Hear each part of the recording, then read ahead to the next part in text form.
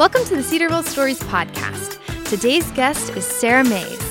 She is a Cedarville alumna. She is the mayor of the city of Xenia, Ohio, and she serves others well. Now here's your host, Mark Weinstein.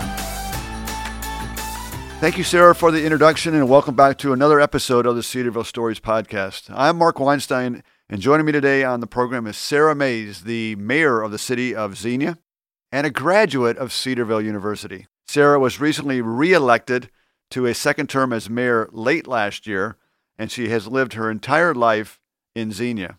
And from her perspective, as I've learned more about her, Sarah's heart is to serve the city of Xenia and its residents. She is active at Emmanuel Baptist Church, leading a high school girls' Bible study, volunteering in the children's ministry, and on the worship team. And if that wasn't enough, Sarah and her husband Adam have been fostering children for 10 years at least, and they have 3 children. Sarah, you're a very busy person, so thank you for taking time to join me here in studio for the Cedarville Stories podcast. Thank you for having me. It's great to have you. We don't know each other well, but I forced my way into the city of Xenia and made sure I got to meet you. Absolutely. Because you're an important person. Okay. And we'll unpack that as we go in the Sure. podcast. But let's begin the conversation by talking about your early years attending Cedarville University. Now, I know the campus has changed Yes, since it you were a has. student, although I know you've been back here many times. But honestly, it's changed enough that even today, when I came on campus, I drove around the entire campus looking for how do I get back to the library parking lot? There's no library parking lot anymore. Yeah, well, That's how it's changed. it has changed. But so when you think about back to your time as a student, Mm-hmm. what comes to mind? Oh, foolishness. So I was one of those kids that grew up here on campus. My mom worked here for 20 years. Yep.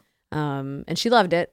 But when you decide then to also come to school here, there's you don't realize the good things at your fingertips, Right. right? Right. And so Until they're as- gone, at Sure, least. right. I was commuting. I was, getting tuition remission, not having a clue what a gift that was. Yeah. And so those first couple of years, honestly, I just did not use them well. I fooled around as far as just with school, kind of hit and miss. I was very capable, but didn't apply myself. Right. Had a ton of fun. Oh, I bet I you won't did. lie. I had a ton of fun. I had great friends that I'm still in contact with. Right. My first apartment was in Cedarville. Hmm. It was a great place. Sometimes we drive by there and I still just giggle a little bit when I Yeah. drive by. But as far as just really investing myself, I didn't do it. And Yeah. so I come back to campus with a lot of mixed emotions, to be honest. Mm. The things that, man, I should have done that differently. But on the other hand, it's part of what's made me who I am. Yeah. Right. And kind of had to fight and claw my way back to get a degree and to get it done. Yeah. So there was a 10-year gap, I believe, from roughly a 10-year gap when you started back in 97, and then when you came back, you graduated, what, in 07 or 08? So actually, I graduated 08. My social class would have been 2000. Okay. It was junior year and I was not cutting it. So I started working full time. I actually did move to Oklahoma for 1 year for a job just because I thought I just need to make sure I can go somewhere and Right. live life. Came back and I realized, if I don't get back into school, I'm never going to finish my degree. And thinking through where my credits were, I also knew that a lot of my credits, you have a Bible minor, that wasn't going to transfer anywhere. No. So it was a very humbling experience to apply for a job here. And I started working full time here and started taking one class at a time to finish Okay. that senior year. I was also taking a couple of credits through Clark State just to get some credits and get my GPA up because my GPA was terrible at the time. So there I was, 28, 29, finishing one class at a time. At that time, I know things have changed a lot, but at that time, Cedarville was not really set up for non-traditional students. Right. And so even being 29 and working full-time, I felt so out of place. I remember sitting in a class and kind of, we were in a small group explaining who we were. And I said, I work here and I'm working to finish my degree. And I remember a student saying, I wondered why you were so much older than us. Oh. And it was such a moment of, all right, Lord, I deserved that one. But it was good, right? It was good for me to have to fight my way through it because it taught me to keep going. I'm going to persevere. It's okay that somebody doesn't understand. It's okay that I'm still working and I have to make time in my 40 plus hours to get my schoolwork done. Right. Because I appreciated my classes differently. Right. My first class back was physiological psychology. I was terrified. Dr. Becknell was the professor. He was new. He didn't know me. I didn't know him. And I remember meeting with him privately before the class started. And I'm scared to do this.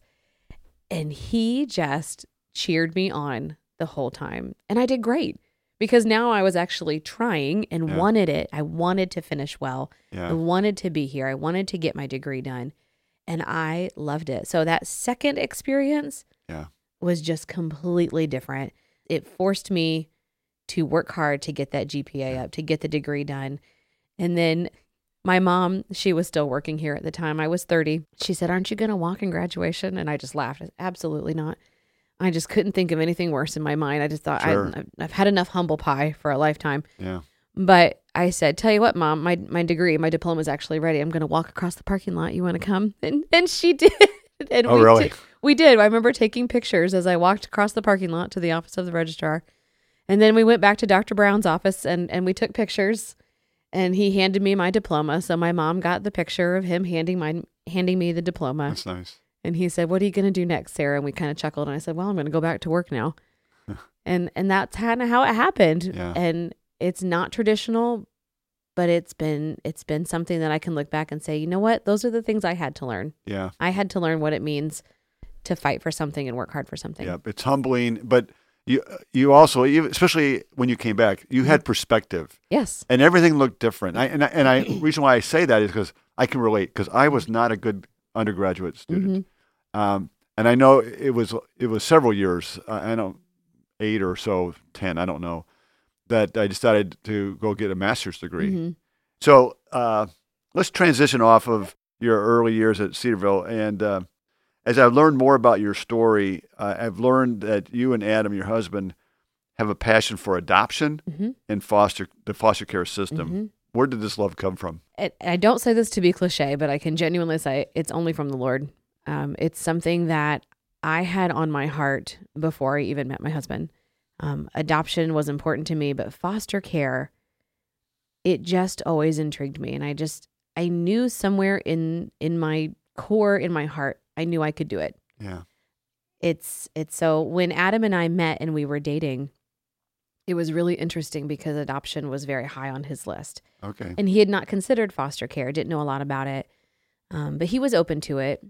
And I think it was within the first year or two of our marriage, we went to a conference in the Cincinnati area. It was put on by Focus on the Family. And it was all about finding a forever home. And the conference was so powerful because they had people give testimony after testimony. And it was a foster mom, a foster dad, a sibling, and then a child who had been brought in to foster care and then been adopted. And it had all these different perspectives and different people just sharing their story of what it meant to find a forever home through foster care. But the last person that spoke, he was somebody that grew up in foster care and was never adopted. And his story of not having permanency and not having that family to go to on college break or Christmas time, it stopped us in our tracks, truly. And then after that it was a whole day of listening to people speak. They had a secondary part of the conference that was a room full of different agencies, different foster care agencies, whether it was county agencies or private agencies, because there's a lot to choose from for a lot of different reasons. And we landed with Montgomery County. We were living in Xenia, but we just thought Montgomery County, if we go this route, it's close enough that we can head to Dayton whenever we need to, but it's just far enough to give a little buffer that I'm not running into birth family every time we go to the grocery. That makes sense. Right? Yeah. So it really was just putting one foot in front of the other. And I tell a lot of friends who are new to foster care or considering it, there's no normal path. Nothing will go like you expect. And you really can't understand the full impact until you're in the heart of it. And that's why I say it is only of God, because it has brought us to our knees on more than one occasion. The stories I can tell you, and we can explore those if you want. They are harder than anything we could have ever imagined. But God prepared us for it in some way, and we've done it. And now we have a family with 3 kids that we've been incredibly blessed to adopt. We've had 7 different kids come through our home, and it's just been an amazing journey. So the 3 that you adopted, did you first start with the foster system with them? Yep, every one of them. Okay. Yeah. So I'm intrigued. Sure. And so you speak as you feel comfortable. But Okay. So what were some difficult situations that you Sure. had to work through? But then how did those difficulties impact you? Okay. So foster care at its heart is all about reunification with birth family. Okay. That is the goal. That is always the goal. And you may say that you agree with that goal, but when it comes down to it and the rubber meets the road and it's coming to fruition, it's gut-wrenching. Giving them back has to be very Right. difficult. Mhm. Right. And so one of the hard things, and I've had to say this to a birth parent. There was one parent, we had a little guy for almost 3 years. And when he went back to his mom, it's still one of those things that's hard to talk about because that was 3 years of my life, from 2 months old to almost 3 years old. He was with us. And we were planning to adopt. The case had moved that direction. And through a series of events, and, I blamed a caseworker for a long time. I blamed the agency. It is what it is. In God's timing, he ended up going back. And we've talked to her since, and I know there were things that I didn't do great.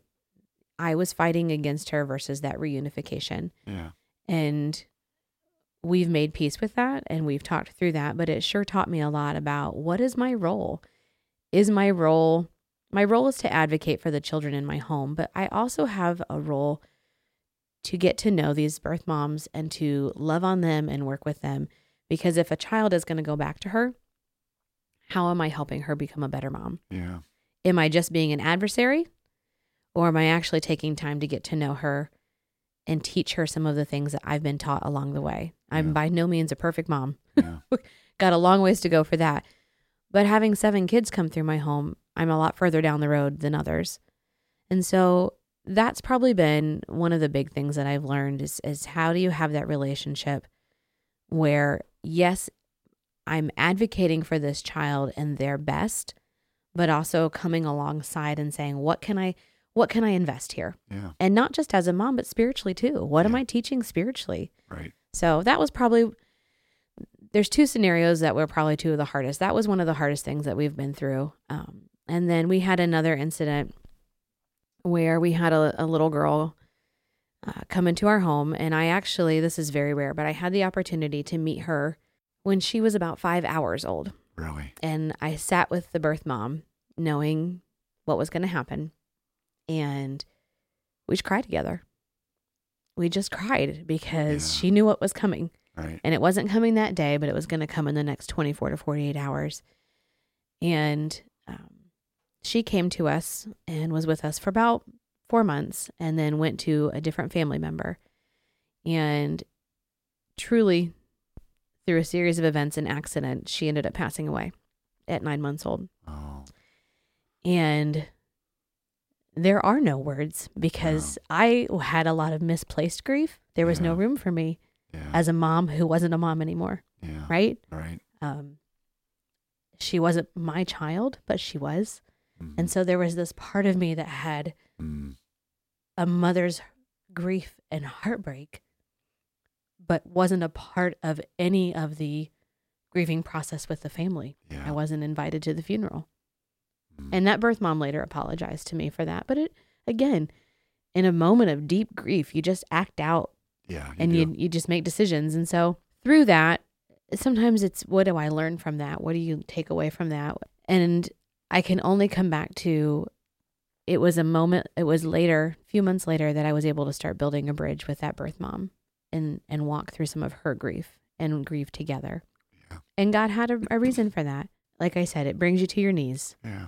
But it also I wouldn't change our calling. I wouldn't change these kids that we had opportunities to love on. Yeah. I wouldn't change those kids that came into our home, and I wouldn't change our family. Our family, as hard and as difficult as it is, because every kid, no matter when you bring them home from the hospital or whatnot, there is just, adoption is trauma. Adoption is so beautiful, but adoption is trauma.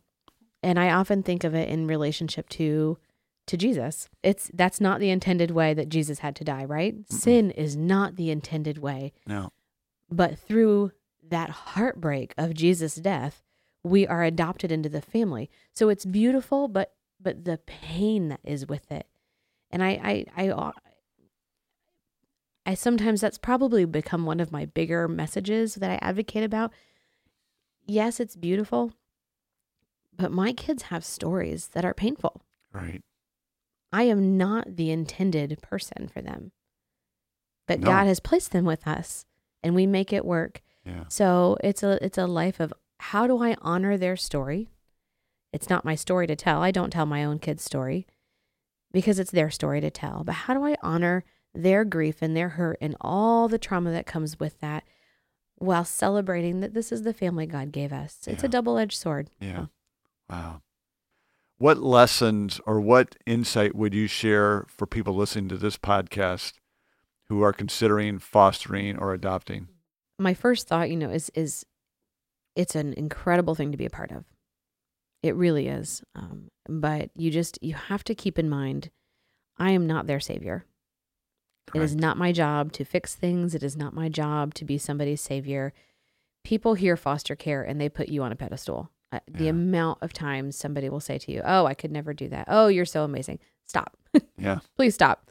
We all have different callings. And believe me, I've screwed it up many times. So just having a humbleness going into it and recognizing this is not going to go as planned. You can think it will not go as planned, good or bad. Just keep walking through it. And the second thing I would say is you absolutely have to have a support system. My church has been foundational in this. I don't know how anyone goes through foster or adoption, one, without Jesus, truly. Right. And two, without a strong support system of strong believers who come alongside and just walk with you, who weep with you, who rejoice with you. We have a foster and adoption support group, a mom's group that meets once a month. I would be lost without those ladies. And each one of those ladies knows the Lord. They understand things that I can't explain to a lot of people. I'll say it's our safe place where we can say things that are a little bit ugly. Sure. Things we won't repeat here, but you got to have that place where they get it and they know it's our safe place, where you just have to have that moment. Right. And having that support system, because then at the end of the night, we're all going to pray for each other. Yeah. And just keep pushing towards Jesus. Oh, thank you for sharing that. Yeah. I want to pivot slightly to now what you're doing today professionally. You're the mayor of the city of Xenia. And I want to try to see if there's any linkage to Cedarville. Did Cedarville University do anything to help prepare you for what you're doing now as the mayor of Xenia? Absolutely. Well, psychology major alone, right there. I'm afraid to talk to you. I often joke, but truly, being a psychology major, not because I'm using it and went further with it, but being mayor is all about relationships. A lot of people will say, it's about economic development, and you've got to get your streets done, and you've got to bring more business, and you've got to bring jobs. You're right, but all of that is relationship based. Right. And so, one, I have a background in that, but two, really, I would say that Cedarville obviously taught me a lot through the good and the bad of pushing through hard times and relationships. Even in those times where I struggled, those friendships run very deep here. I kind of chuckle when I hear the slogan, friends for life. It is. It's true. It just is. It's true. Some of those friends I was also in high school with, but they all came here. And those are the people you rely on. I met my husband through here. These are the relationships for life. Yeah. And learning how to navigate those relationships, a lot of that happened while I was here. And so very much that had an impact. Having a Bible minor, huge impact. I have often thought about coming back to retake some of those classes, even just to sit in on some of those, because again, doing what we do, whether it's as a foster mom, adopted mom, or mayor, you've got to have your foundation steady and having Jesus at the core of that, because it will rock your world. People say things to you and have expectations of you that are they're hurtful. Yeah, they are. It's tough. And I will tell you, being a woman in politics is tough.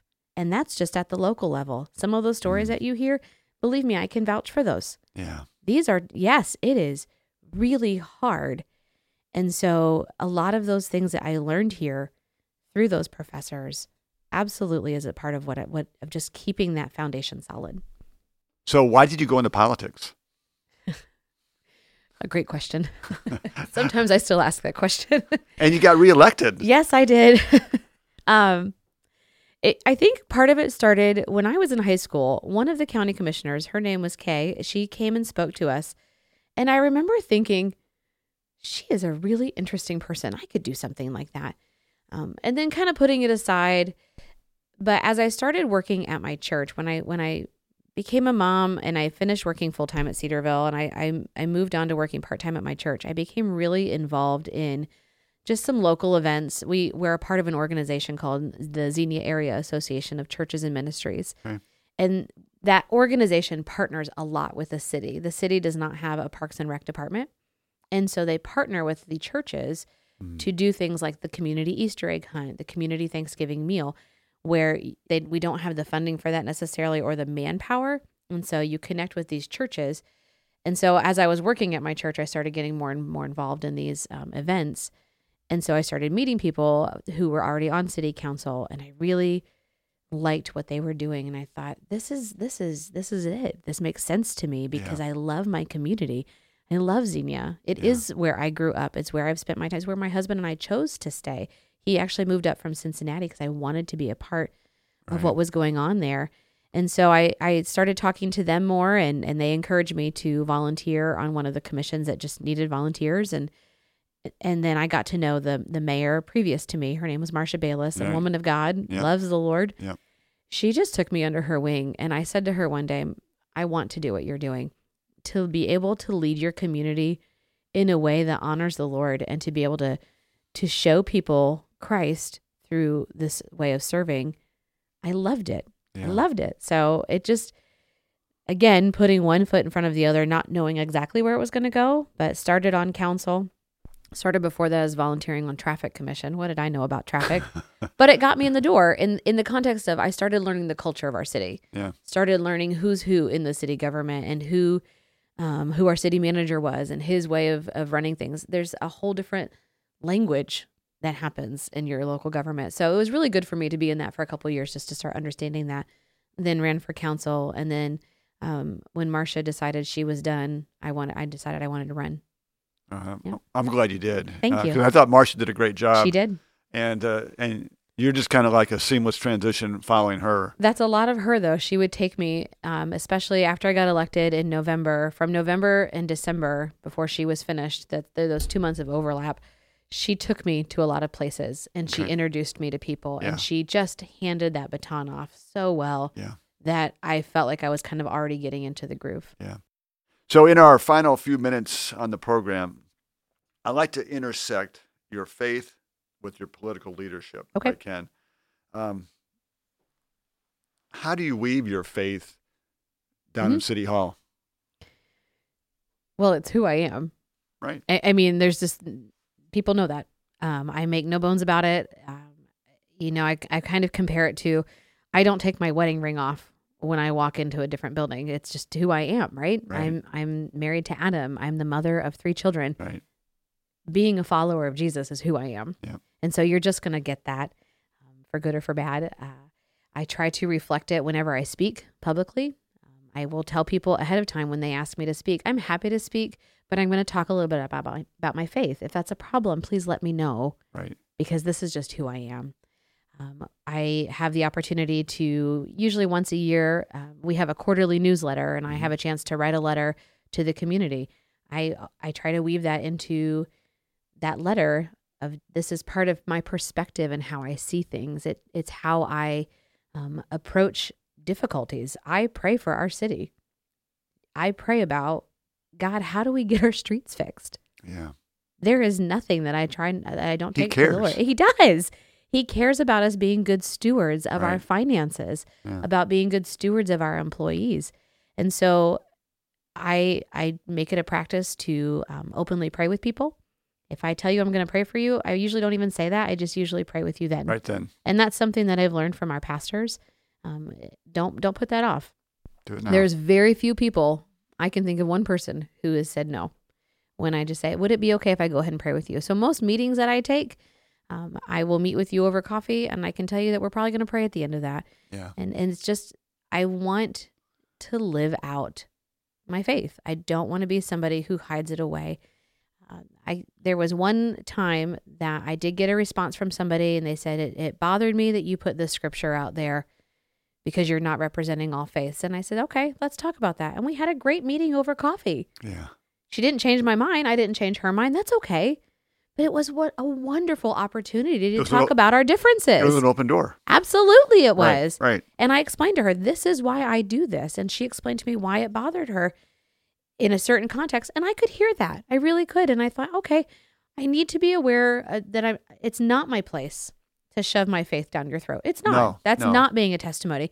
So how do I continue to be open about who I am, but do it respectfully, right? Yeah. And to honor Jesus with respect.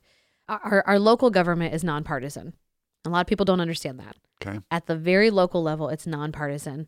And so there's a lot of pushing and shoving of, well, what party are you? What party are you? I'm for Jesus. Yeah. I'm going to follow his way, and this is not about party politics. Right. So if you want to talk about my character and how I form how I make my decisions through guidance and wisdom from people of faith that I trust, we can talk about that. But it's hard because people want to make decisions just based on a party politic. Absolutely. And that's just not who I am. I'm always going to come back to, is it grounded in the word? Yeah. That's where I stand firm. Is it in the Bible? So that's how it affects my leadership. That's great. And that tells me for at least the next 4 years, the city of Xenia is moving in the right direction. Are you term limited after this time? I'm not. Good. Good.